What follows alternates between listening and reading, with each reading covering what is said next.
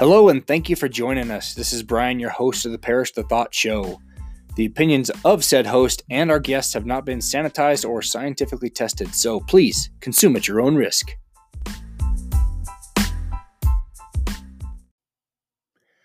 Ladies and gentlemen, and whoever else is listening, welcome back to the program. Thank you so much for your continued support of the show. My next guest is Cameron Armstrong.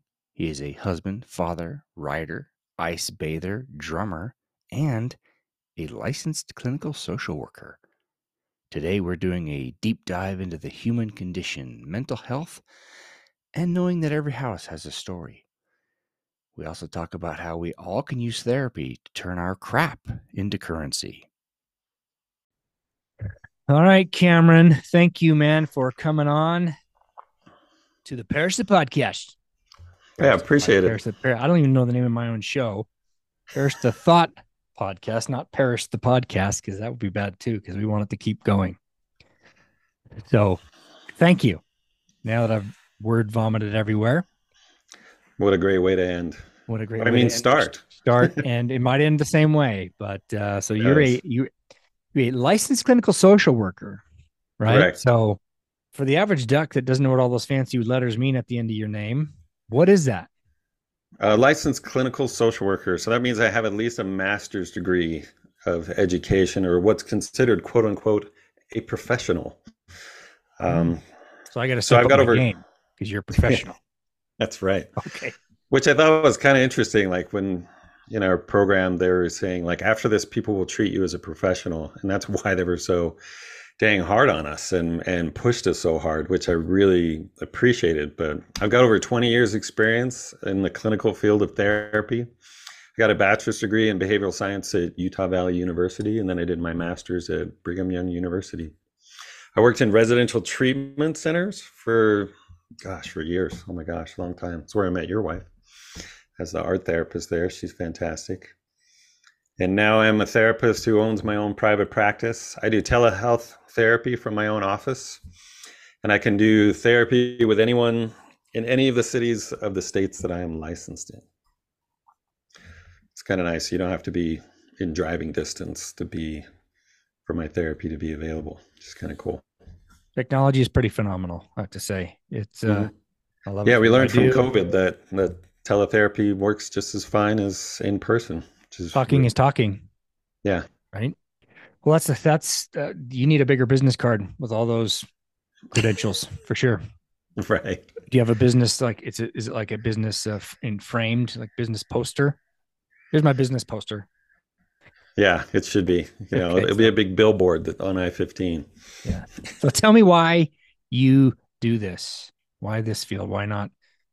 When you were a little kid, you're like, what do you want to be when you grow up? I'm like, I want to be an LCSW. Like, yeah, what's that, son? I wanted to be an astronaut is what I really wanted to be, but that would have probably been easier.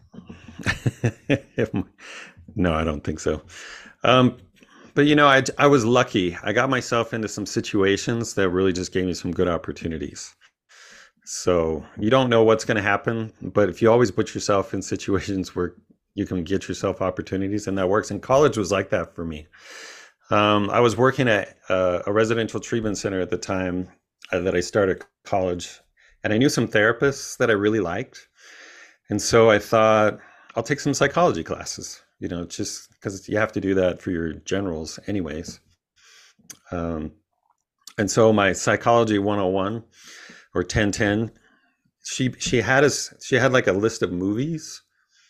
It's like read chapter 1 and watch one of these 3 movies, and then write a paper on how you saw that chapter, in that movie. And it just made psychology come to life for me, to be able to kind of see it. And so it's forever changed the way that I watch movies. Like the movie First Night. It was a movie with Sean Connery and Richard Gere. Do you remember that one? I recognize the name, but I didn't see the movie. No. Yeah, I mean, it's not a fantastic movie, but there's this one part where Richard Gere, who plays Sir Galahad, has to go through this gauntlet. It's like the TV show Wipeout, but in the Middle Ages. And so like Sean Connery's King Arthur, and he gets through this gauntlet, which no one has done before. And Sean Connery asks him, like, how did you do that? And he just said something that I just never forgot. He said, well, perhaps the other people failed because their fear made them go backwards when they should have gone forward.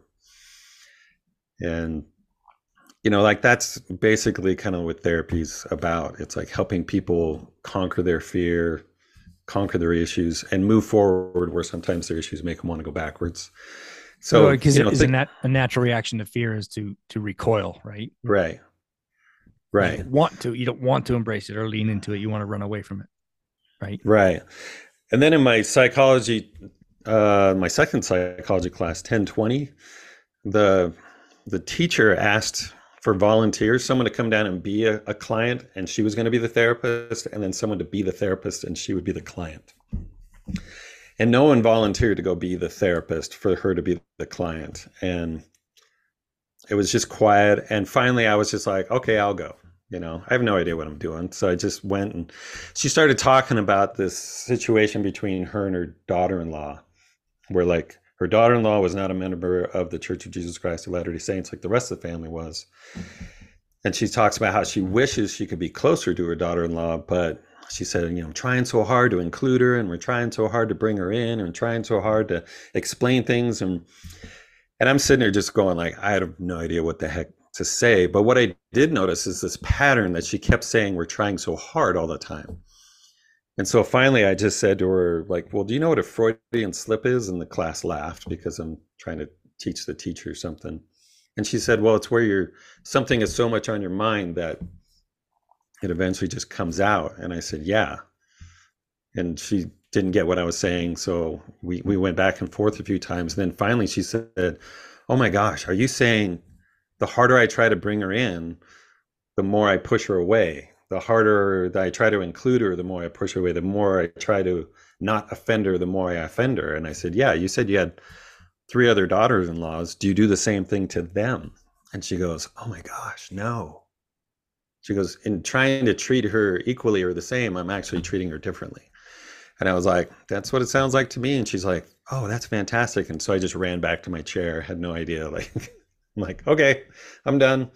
But then I ran into her like about 6 months later, and we happened to be in the same elevator. And I was like, hey, Dr. Cherry. And she goes, I'm sorry, I don't really remember names. And I said, well, how's the relationship with your daughter-in-law? And she goes, oh my gosh, was that you? And I said, yeah, that was me. I was your therapist for that moment. And she goes, our relationship is fantastic. She goes, I just started treating her like everybody else. And all of a sudden we have a fantastic relationship. She goes, I can't thank you enough for helping me realize that. And that was when I kind of thought, maybe I could do this. You professed the professor. Yeah.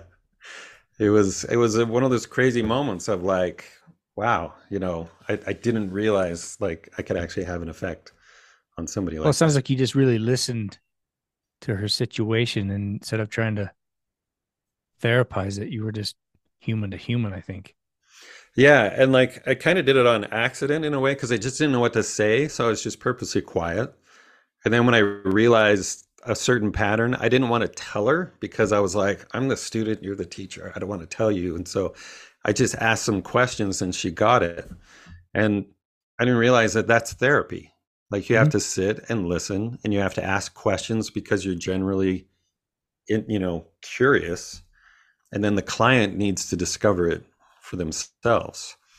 And yeah, that was just one of those really cool moments, for me. That kind of just okay, funny you say that because I'm reading a book because I do sales. I'm reading a book, real estate sales, called Ninja Selling, and it talks about in game terms, time of possession with the ball, and it says if you want to be good at sales or like what you do in therapy, is you let them have time of possession. You're not there'll come a time when you need to have it, but you ask the questions and let them tell you the story, and they will tell you the story that you can then go, okay, well, I see this piece and I see that piece. This is how we can put it all together and make it work for you. It's a lot of similarities, really. Yeah, I mean, it's just listening. There's a lot of therapy that goes on outside of therapy. My brother was my therapist growing up and still is now. You know, we just sat on each other's beds and expressed how we were frustrated about things, and he would listen, and sometimes he'd call me out on stuff, and then I would do the same thing for him. And you know, it's just relationships, and it's how you talk to somebody when you really care about them. Yeah, it's like we learned that in kindergarten a little bit. It's been academicized out of us. I just made that word up, so that's legit. So it's a legit made up word. Academicized. That's good. I'm using it. So I'm writing it down, so I'll never use it. Write it down. Hashtag that. We can make millions off of that, or thousands, whatever. Yeah. Okay. There's lots of. This is a very broad field of study and profession. So, is there certain aspects that you focus on, and then why do you do that? Why those? Well, in my master's program, our teacher hated the word eclectic. They just kind of felt like that means that you think you know a lot of things, but you don't know much. And so they said, master at least 4 type of structures, and the ones that make sense to you, that help you understand things. And then you can actually do really good with it. So I use like solution focused, dialectic behavioral therapy, family systems is really important, cognitive behavioral therapy. There's also what's called trauma focused cognitive behavioral therapy, which I really like. And then, you know, substance use, pornography, you know, addictive type of counseling as well. But your first one, solution focused, aren't all of them? Shouldn't they all be solution focused? I mean, don't you want to? Yeah, solution focus is actually more of a brief therapy. Okay. Like it's not supposed to go long, and it has the belief that you already know the solution. You know, like you've probably already done something in your past. So like, for instance, I had a client who was really, you know, social phobias, you know, anxiety, depressions, you know, just needed social skills training and stuff. And then like, you know, I found out he actually did martial arts. And I was like, well, tell me about the martial art philosophy that you've been studying for years. He starts telling me that. And then I'm like, well, do you compete? And he goes, yeah, I compete. And I said, well, what's your routine that helps you get ready to compete? And he starts telling me his routine and the things that he says to himself and how he makes sure that his focus is in the right way. And I said, well, how do you deal with the crowd, you know, that you're going to be out in front of all these people? And he starts telling me his routine and how he goes through that. And then all of a sudden it just like kind of clicks to him that he's like, oh my gosh, like I already have the solution to a lot of my problems. I'm just not applying it to this specific situation. I'm only using it in martial arts, but I'm not using it in anything else. And it just kind of, that's how we shaped the therapy was how is your martial art applied in daily life? And that made it go really easy for him. Yeah. Well, there's probably lots of things that we can apply to our lives, which we'll go into later in this discussion. We can apply things. Yeah, he didn't realize he already had the solution. And so that's the kind of the focus that solution focus goes into, you know. I hired a life coach a few years ago and it was kind of a mess. But at the end, after I paid him ridiculously overpriced fees, I said, you didn't give me anything I don't already have, which pisses me off. You sort of charged me for something I already, but you just helped me realize that I had it. And I guess that was worth the money I paid. I don't know, but I'm still mixed on that. But well, it's like the plumber, you know, he goes in and taps the pipe 3 times and then charges you $2,000. And they're like, why? And he goes, well, it's, you know, 500 for knowing where to tap, another 500 for knowing how to tap, how hard to tap, you know, and he just adds it up. It's all about the experience. And then you just, you know, this is why I was able to do what I did, is because if someone else did it, they would have broken the pipe. Yeah. You know? Yeah. Fair point. Yeah. But like the cognitive behavioral therapy, what's a little bit about that? Let's cognitive behavioral means we're gonna angle in towards the problem, but we're gonna do it through the cognitive, the thought process. You know, which is in a little bit contrast to dialectic behavioral therapy, which actually goes through the emotion. We're gonna go through the emotion side first, because the emotion needs to come down before you can actually get to the cognitive process. So there's one like I don't know if you've ever heard about like borderline personality disorder. For a long time, nobody could treat it. It was, because they were just so overly dramatic and overly emotional and all that. And what they did is they went like, if we bring the emotion down, then all of a sudden we can talk to them logically. So then you can bring in some of the cognitive stuff. But then once they found out it worked with borderline personality disorder, they realized that actually works with everyone else. So it just depends on the client. Sometimes you got to go the emotional side, and sometimes you can go the cognitive side. So basically, too many emotions. It's just clouding their thinking. You can't think. Yeah. When that too much. Well, emotion and logic have a negative relationship. Not negative like they can't get along with each other, but it's more like a math equation. It's like when one goes up, the other goes down. So if we have way too much logic, we're like a cold fish with no emotion. But if we have way too much emotion, then we don't think straight. And so dialectic behavioral is about trying to find what's called the wise mind, which is a good balance between emotion and logic. And so if you can bring that emotion down, then people think better. We don't punch walls when we're thinking clearly. We only do it when we're emotional. Fair point. So, okay. All right. Let's jump down to the trauma focused. Trauma focused cognitive behavioral has 3 stages to it. So if you're working with someone who has a traumatic event in their life, whether they've been sexually assaulted or a car accident or something like that, stage 1 is about teaching cognitive coping skills, mindfulness, positive self-talk that helps prepare you for stage 2, which is to now work through the trauma narrative. The narrative is what we say to ourselves, after the event.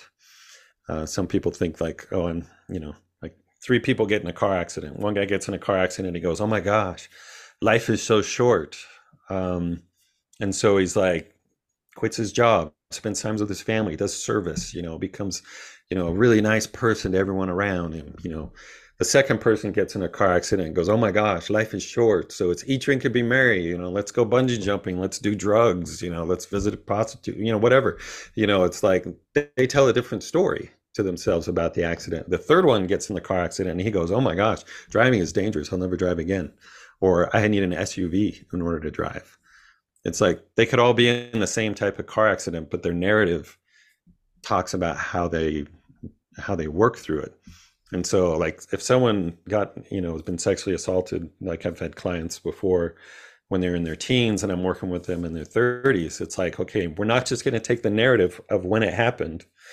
We're actually going to include the narrative of all the years afterwards, because now you're older and wiser. And that's where people start going, well, instead of a victim, I'm now a survivor, or instead of a victim or a survivor, I'm a thriver, because now they've been able to change the narrative of it, after, being able to process through it or process those emotions. The third phase is just whatever loose ends still need to be tied up afterwards. So okay.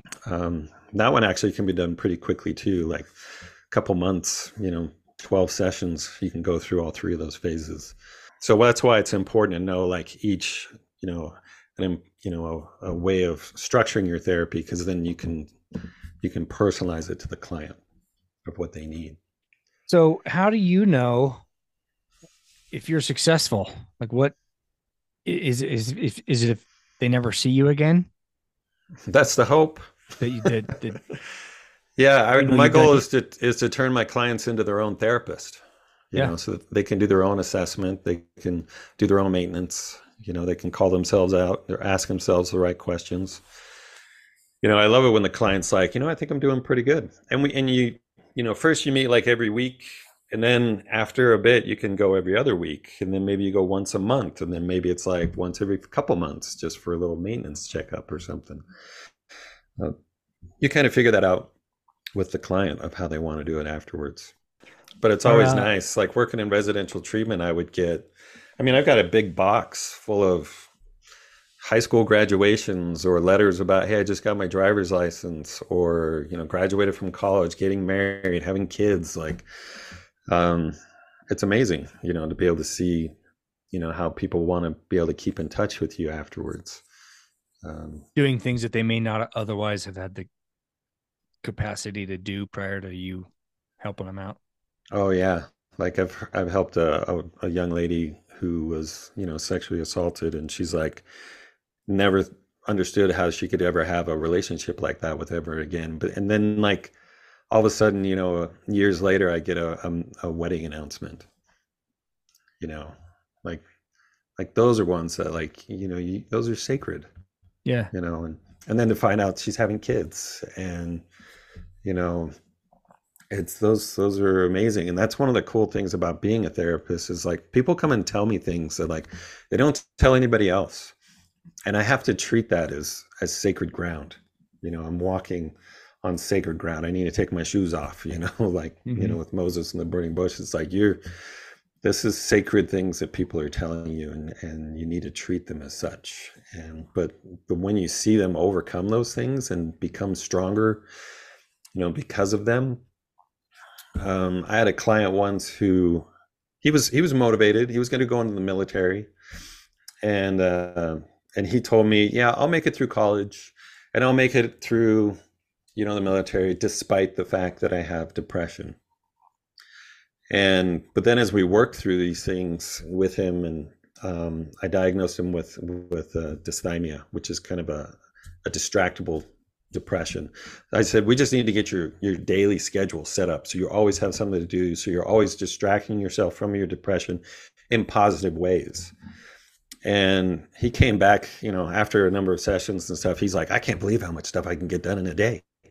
Because as soon as he started feeling the depression, it just cued him to do something. You sweep the floor, do the dishes or something, call somebody, you know, get your homework done or whatever. And then at the end, the very last session, remember he said, I'll still graduate despite my depression. At the end, he says, I know I'll make it through school, and I know I'll make it through the military because of my depression. Interesting. So maybe had he not struggled with that, he wouldn't have motivated himself to do more. Oh, it's amazing how like people will say, I'm so grateful for my anxiety. I'm so grateful for my traumatic experience. I'm so grateful for, I'm like, you're grateful for those things, but they know that without those problems and then working through them, they wouldn't be the strong person that they are. And, you know, that's the miracle of it. So going through their shit can make them shine, I guess. Yeah, but it's the way you clean it off. You know, the way you clean it off. Using that as a furnish, like a polish. Okay. Yeah. Yeah.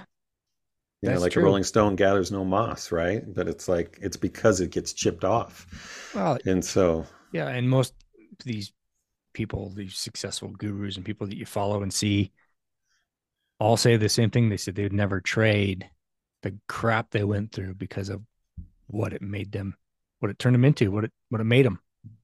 Yeah, but we don't think that in the moment. In the moment, it sucks and it hurts, and you don't want it to be there. But afterwards, when you see how much stronger you are, you know, because like what you're saying, that shit, it's fertilizer. You know, we realize that like actually it made me grow. It actually nourished me. It actually made me better.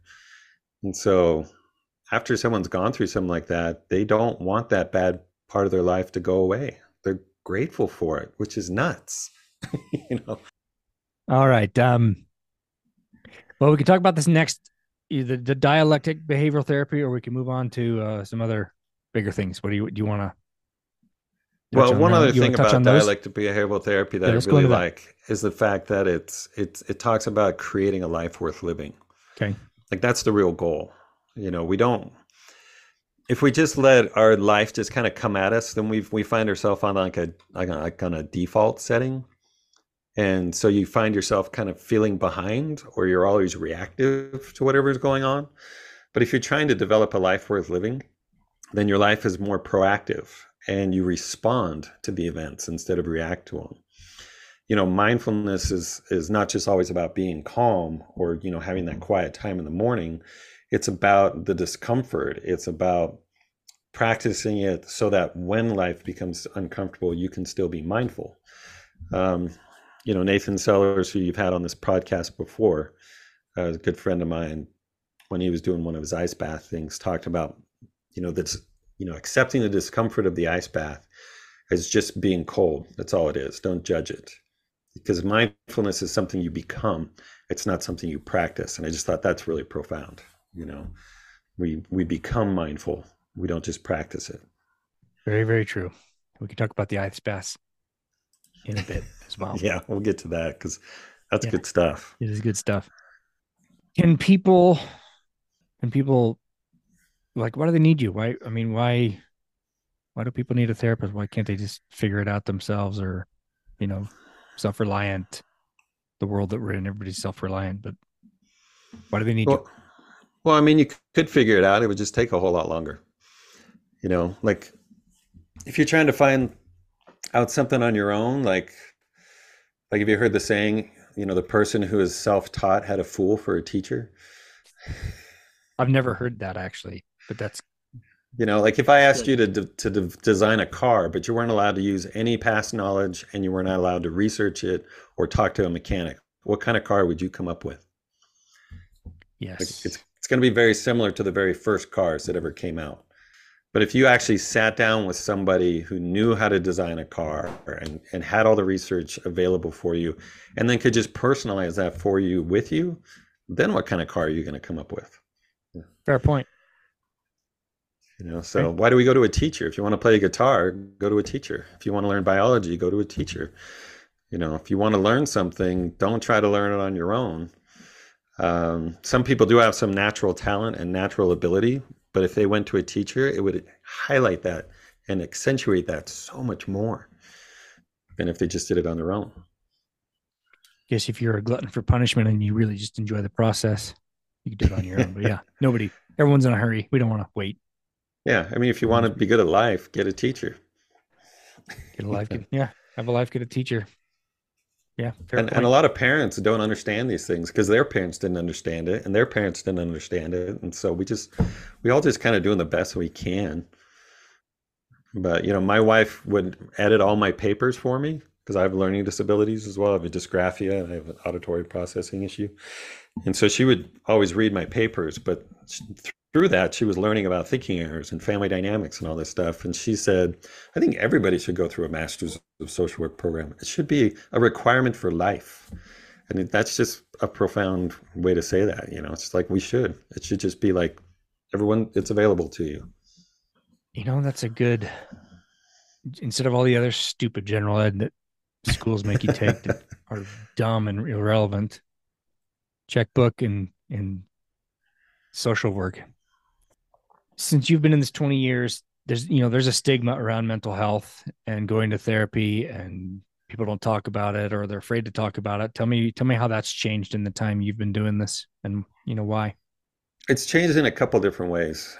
One, definitely for the better, because people can talk about it more. People are willing to go to therapy. It's like a solution. It's like an option that they can think of. They're not afraid to tell people that they've been going to therapy or what they've learned from it. And there's much less of a stigma with that as well, which is awesome, which we totally need. There's a negative part to it as well, where there's some people who look at their disorder as like a badge of honor. Oh, I have anxiety, and I have depression. And so I'll say like, well, what are you doing about that? They're like, oh, I don't know what to do about it. So I just tell other people so that, they work around it. It's like, what? Like, I've actually had people say that to me, that it's like, you're actively not working on it. And so it's almost like a learned behavior. Like, having anxiety means my life sucks, but telling people I have anxiety means that they'll make my life a little easier for me. And then they always have something to complain about. So almost a badge of honor to be a victim of something like that. It's because they don't know what to do about it. So they're like, well, I might as well just get out of things. This is who I am. I can't fix it. So might as well. Yeah.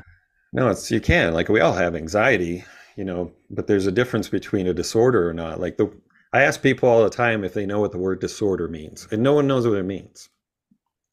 I got to ask you, do you know what the word disorder means? Well, there's order, which we like. Things are in a logical succession, and there's disorder when it's all over the place and you don't know what's going on and w's coming next. Right. And I get that. That's a good guess. I mean, and it's a great answer too. But a disorder just means that whatever the was in the line before, an anxiety disorder, an eating disorder, learning disorder, whatever's in that blank before means that is such a bad issue that I can't function normally in my daily life, or the ADLs, my activities of daily living. You know, a mother who's got OCD about germs and she's cleaning the house so much that she can't get her kids to school. It's like, so it's like, if it's so bad that it's ruining, your activities of daily living, then it's a disorder. But people can have anxiety and it's not a disorder. People can have schizophrenia and it's not a disorder with the right medication, the right education, the right type of social skills training and stuff. Like, they could function. So it's like you can be depressed and it not be a disorder. So it's like, just because we have something doesn't mean it's a weakness. It doesn't mean that they can't function. But some people think like, oh, I didn't want to take that test because it was making me anxious. Like, well, it should. It's okay. That should make you anxious, but that anxiety should motivate you to study more, because it's the studying that brings the anxiety down. So, because I've never heard the word anxiety more in my life than in the last few years. And I know the whole world's been affected by COVID and that's changed everything, but that's anxiety. It's almost lost its meaning. In some ways, yeah. In some ways, it's defined two ways, clinically and socially, and they're both different. And we should go with the clinical definition, not the social definition. It's a cop-out. It can be. Yeah. And I don't want to say that it is, because there are, and we do need to work on these things, but if you're not willing to work on it, then I would say you're not allowed to complain about it either. It's like someone who doesn't vote for that, but then they complain about the policies and the politicians. It's like, well, you didn't help. So get in the arena or you can't complain. You don't get a chance. You can't complain. And I think I asked, why people, don't go to therapy and stuff. And it's interesting how we'll spend thousands of dollars maintaining a car or right. our carpets cleaned or our clothes and all these things that just don't matter, but you go get yourself fixed. Like, that's cuckoo. Yeah, no, that's a great point. Yeah, we'll maintenance all the things that don't matter, but the stuff that really does matter, we don't have time for, or the money for. So, but people won't go to therapy because they think it's a weakness, or the number one thing, that it's because it's vulnerable. We don't like vulnerability. It's not fun. People don't know what to expect.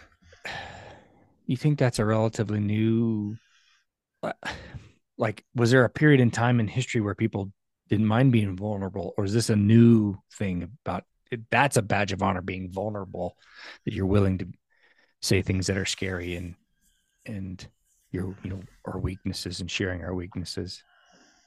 No, vulnerability has always been there. Nobody likes to be vulnerable, but it's really about, our culture needs to help teach us how to deal with vulnerability.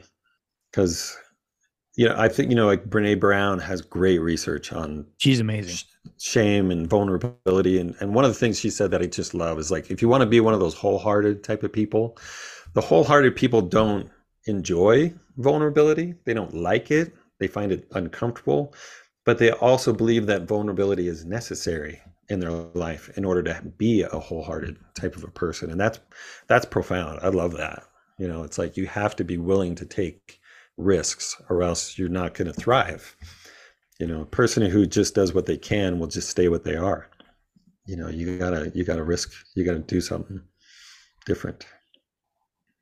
And people, I think that, there's a fear of it. There's a fear of being judged for it. But I think more and more, seeing the real side of someone, people will give grace to that all day long. And say, you were a miserable human being up until this point, and then you changed and you pivoted. Now you're an amazing human doing amazing things and influencing the world for good. People like, that's cool. they can identify with that, because everybody's got some crap and vulnerability that they're trying to hide or get rid of or expose.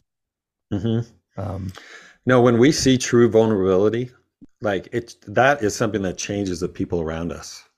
When we really see somebody step forward and are willing to risk, like we will be patient with that all day long, and that'll inspire us to do the same. Is there like an example you can point out of a patient or somebody or a story you're aware of that? Well, like let's say for instance, I saw this this woman speaking at church, and nobody likes public speaking, and you'll hear people give like disclaimers like, I'm really not the best person to give this, share this thought or whatever, and she was given a topic that you could tell she was overwhelmed with. It was the atonement of Jesus Christ. Like that's a pretty deep and broad one, Yeah. But this was like 8 years ago, and I'll still never forget this. Like she went up to the microphone. You can tell she's kind of shaking. There's a little shake in her voice. And she said, I don't want to be here. But as I was studying the atonement of Jesus Christ, I realized he could help me write the talk. And when the time came, he would help me give it. And I tell you, that chapel went silent.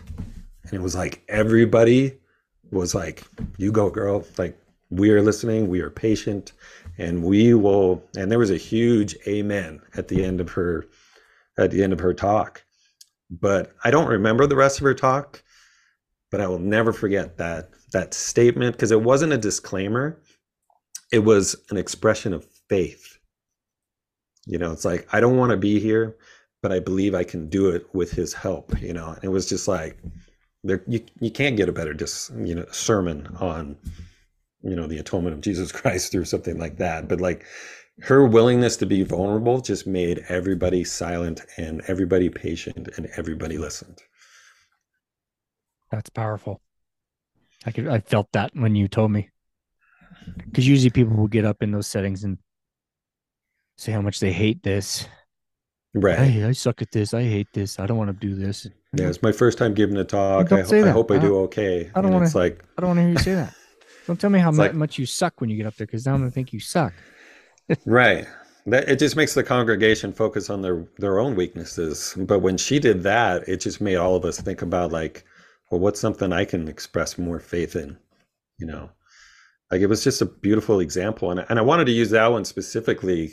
I have a number of ones in therapy as well, but I don't want people to get good at coming to therapy. That's not the goal. The goal is to get good at life.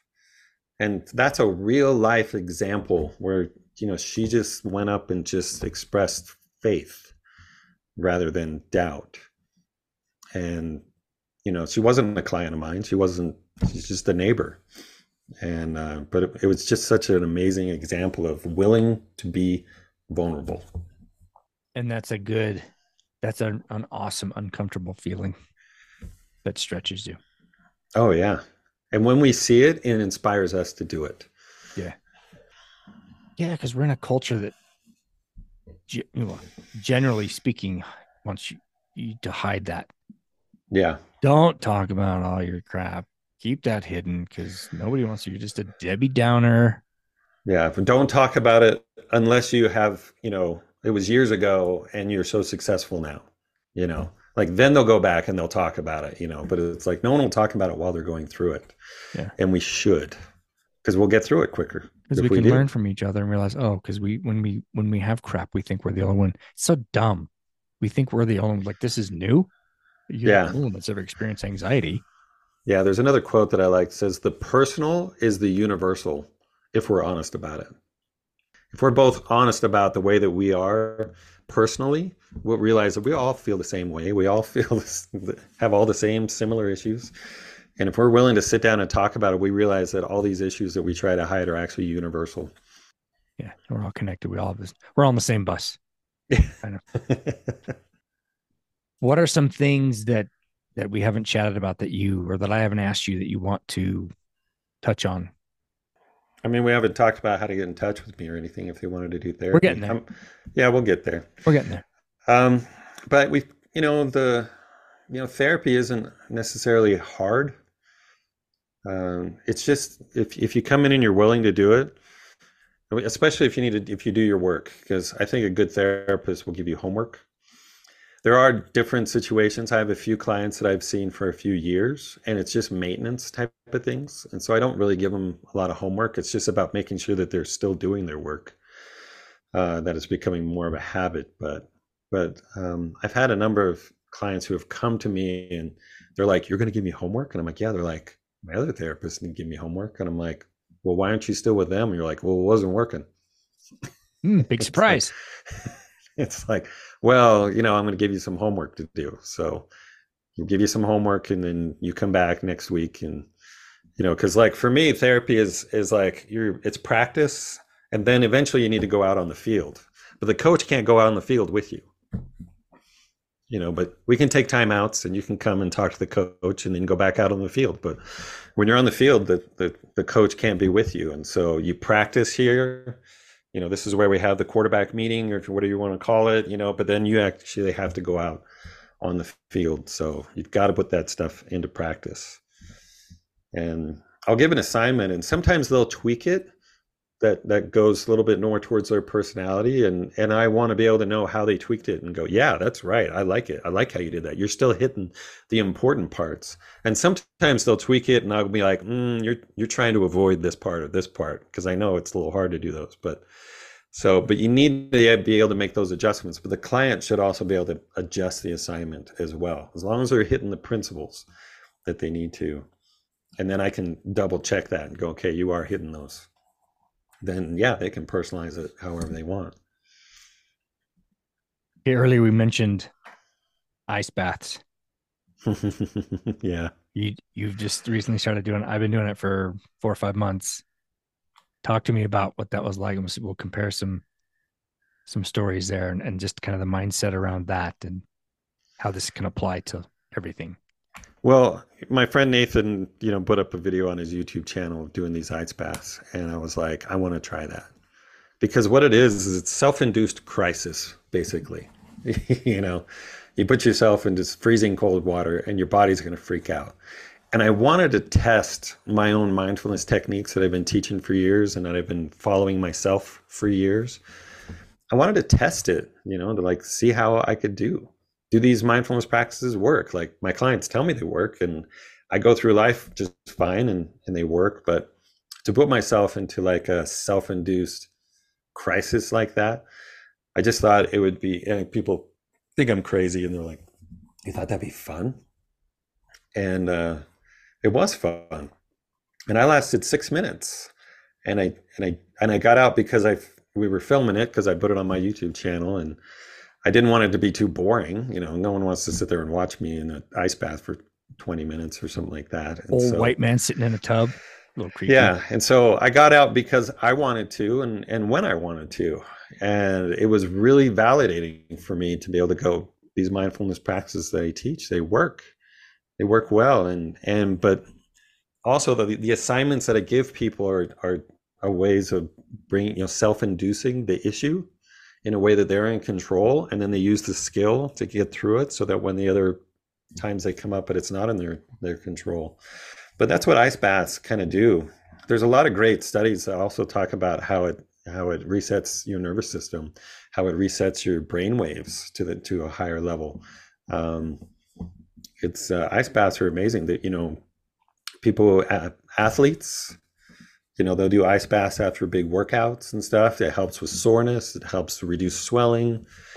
You don't stay in forever, but it's a great experience and it teaches you how to deal with crisis. So that's what I really enjoyed about it.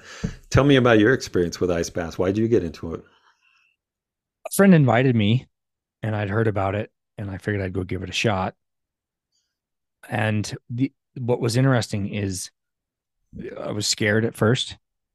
Yeah. And I started out in a sauna for, 150 degrees or whatever sauna is, till that's uncomfortable. And then you go out and you get into, I think the tub I went into was 48 degrees. And when I got into it, it was a shock, of course. But the hardest part was thinking what it would be like. Yeah. And that's what all these people that made comments about you doing it. And when I first started doing it and posting it on my social, people are like, you're nuts. I could never do that. I can. I'm like, no, you could. You can. And I do it 3 or 4 times a week. And when I'm sitting in my hot tub, really comfortable, I'm like, I don't want to go do that.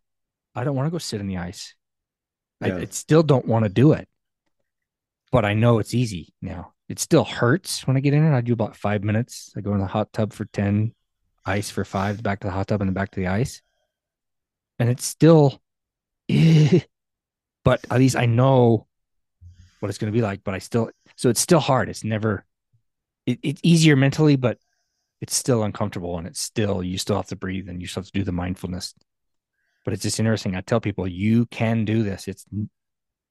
People say, I'm not a morning person. I'm not a this. I'm not a that. Well, you aren't, because you've decided that's what you're not.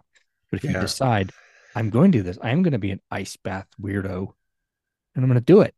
And it's just knowing that I can do this. Yeah. And the principles of mindfulness that you're hitting is like, you're not supposed to judge. As soon as you judge the situation changes. Yeah. So it's like, I don't like the cold. Well, that's a judgment, because the reality is that it's just cold. Yeah. And so, but if you start judging it, this hurts, this is painful. It's like, no, it's just cold. That's all it is. Like, imagine a guy sitting outside in the rain, freezing cold rain, for like 15 minutes because he just paid the fine for his car to be impounded, and he's waiting for it to come out, but he's standing in the rain for 15 minutes. For him, that rain sucks. It's just another part of the suckiness of the story, because I had to pay the fine and I had to wait for this, and then I'd wait for 15 minutes.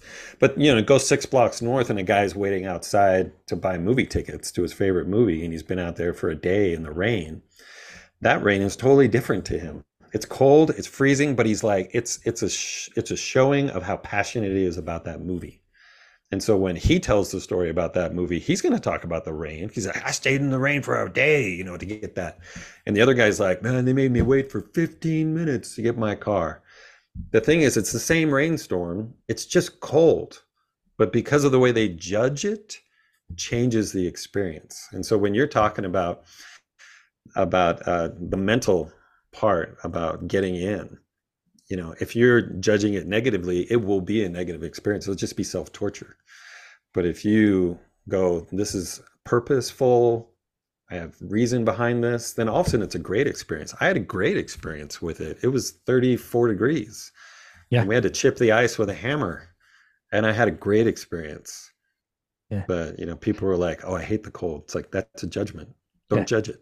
Well, funny, this morning I got in and I was distracted. I wasn't really focusing on my breathing, and it started to hurt, and I was annoyed, and I just couldn't. I set a little timer, and I couldn't wait for the timer to go off. I'm like, this is pissing me off.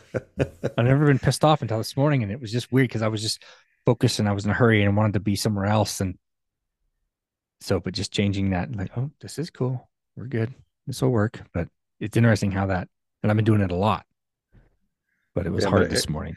And it's similar, like if someone gets an assignment to speak in church and they go, I don't like public speaking, that's a judgment, or my anxiety is coming up. Oh, my anxiety comes up, and they judge it as anxiety is a horrible thing, then it becomes a horrible experience.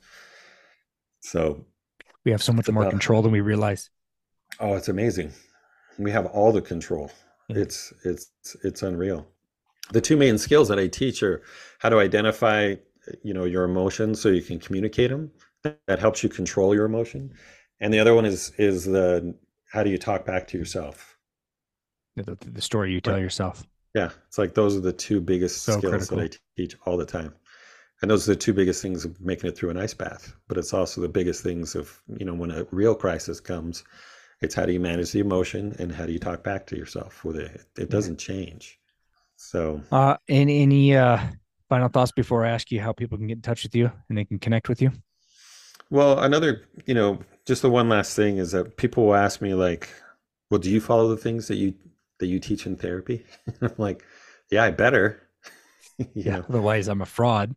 Yeah. Or I'm a hypocrite or something. So like I talked about earlier with the life worth living, trying to live a life worth living, like doing it on purpose. Like, you know, there's a lot of things that I'm trying to do right now in my life that I'm trying to push myself. Like I own my own business now. That's a huge push. I got to learn about taxes and licensing and all these different type of things. I'm licensed in New York and New Jersey, not just Utah. So it's like I got to learn the different laws and things in those different states of doing telehealth. And then, you know, I have my own YouTube channel where I do like therapy questions, video essays of movies, because I love movies and I love to be able to, you know, analyze them.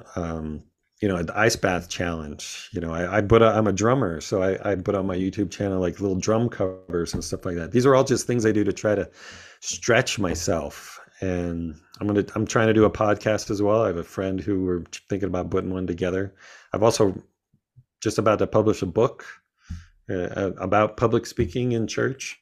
You know, I try to give some instruction and help people with their public speaking, but specifically towards speaking in church. And that's been about a 2-year project that I've been doing. And I've got 2 other books that I'm working on as well. And then people go like, where do you find all the time for all this? And it's like, we all have the same time that Einstein and, and Thomas Edison had, you know, all these people that it's like, you know, to say I don't have time is an improper judgment on the fact of what time we do have. So it's like, make time. You know, set a goal, but it's not just setting a goal, it's set the small steps as well to be able to obtain it. Because the goal's the end part, but what are all the little steps that I need to be able to do? There's so many steps that go into writing a book. And, you know, and now I've only got like maybe 10 left out of the 300, but I just went through them one by one. And that's what makes a life worth living is like you live your life on purpose. You know, like make time to do the things that you want to do. You make time for what's important. Yeah.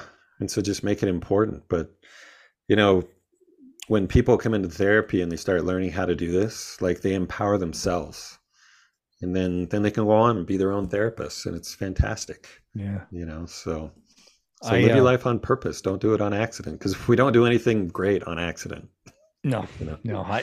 I signed up to do a TED Talk and I didn't get selected for this one. Wow. But I'm going to keep trying. They're going to do another one in August because I don't want to do it, but I want to do it. It scares me. I can be a clown in front of a crowd and feed off the crowd. That comes easy for me. But to prepare something that I have to memorize and do it a certain way scares me to death. So I'm like, I'm signing up for this because it's never going to feel comfortable to do it. It'll never be the right time. That's awesome. Yeah. And then when you do that, here's the key. Like when you walk away from that stage, it's about what do you say to yourself? Do you say, "Whew, glad that's over," or do you say, "Wow, now that I did that, what else can I do?" What else can I do? You know, yeah. It's like the people who say, "Whew, glad that's over," they don't grow. They have an experience and then they walk away from it, and it doesn't change anything for them. But the ones who say, "Well, now what else can I do?" They're the people that grow. You know. Yeah. So I'd love to hear, I want to hear that. And I want to hear what you said after you walked off the stage. Yeah, I got to try to figure out. A friend of mine got selected. And so she's going on, but she's done a lot more public speaking than I have. And other than speaking in church, I've not done any public speaking that I would consider technically public speaking. See, that fills me with anxiety to think about that, which means I would like to do that. Yeah. And that's why it fills me. And I just talked to another guy the other day about doing improv. That scares me, but I want to do that too. Oh, interesting. Because it stretches me. And so I'm doing that. But anyway, how can, enough about me. How can people find you? Well, they can go on my website, which is Cameron-R-Armstrong.com. CameronArmstrong.com was an architect in Canada, has that one. So I have to give him credit for that. But it's Cameron-R-Armstrong.com. You can go on there. You can request a consult on there. You can email me straight from that website as well. So that's a good way to get a hold of me. Awesome. That's how a lot of people are. I'm also on the Alma network, which I do a few insurance ones from there. I'm on Aetna, Optum are the insurances I take through that. Everyone else I do out-of-pocket pay, but I can also give you what's called a super bill, which means I can give you an invoice that you can submit to your insurance. So I hope to get some reimbursement. I can't guarantee it, but at least it gives you an opportunity. Yeah. Well, man, thank you so much. This has been really eye-opening and fun to talk to you about it. We all need it. We all need some level of it in our world so we can then, become better and make the world better. No, definitely. No, I appreciate you having me on. And what I want you to do is I want you to think about those public speaking while you're in your ice bath. Because if you can handle the small little crisis that comes up in your body with those ice baths, it'll prepare you for those moments where you have to public speak as well. Yeah. Yeah. I'm excited. So that's your frustrated that I didn't get chosen this time, but that's just kind of the world of God or universe tell me. Yeah. Well, I'd like to know how you're doing that, because I'd like to give it a shot as well. That totally seems like a huge stretch. Yeah. But I'd love the information to be able to do that. One of my neighbors did it, and I interviewed him he did like a 10-minute talk a couple of years ago.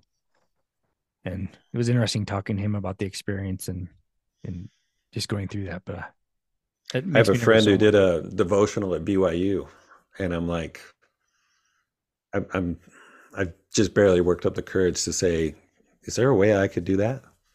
Because that seems like a huge stretch. That would be, but it would be such an awesome stretch. And why not? What's the downside? Nothing. Right. Nothing. The worst talk you ever give will never be worse than the one you don't ever give. Yeah, exactly. So Alrighty, yeah, man. I'd like to just give it a try. Yeah, appreciate you having me on, Brian. It's a lot of fun. Thank you, sir.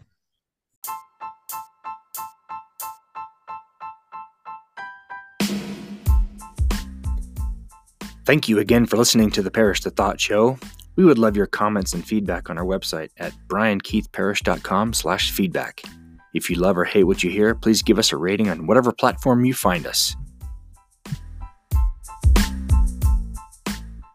You're still here? Click on the next episode for more from the Parish to Thought Show.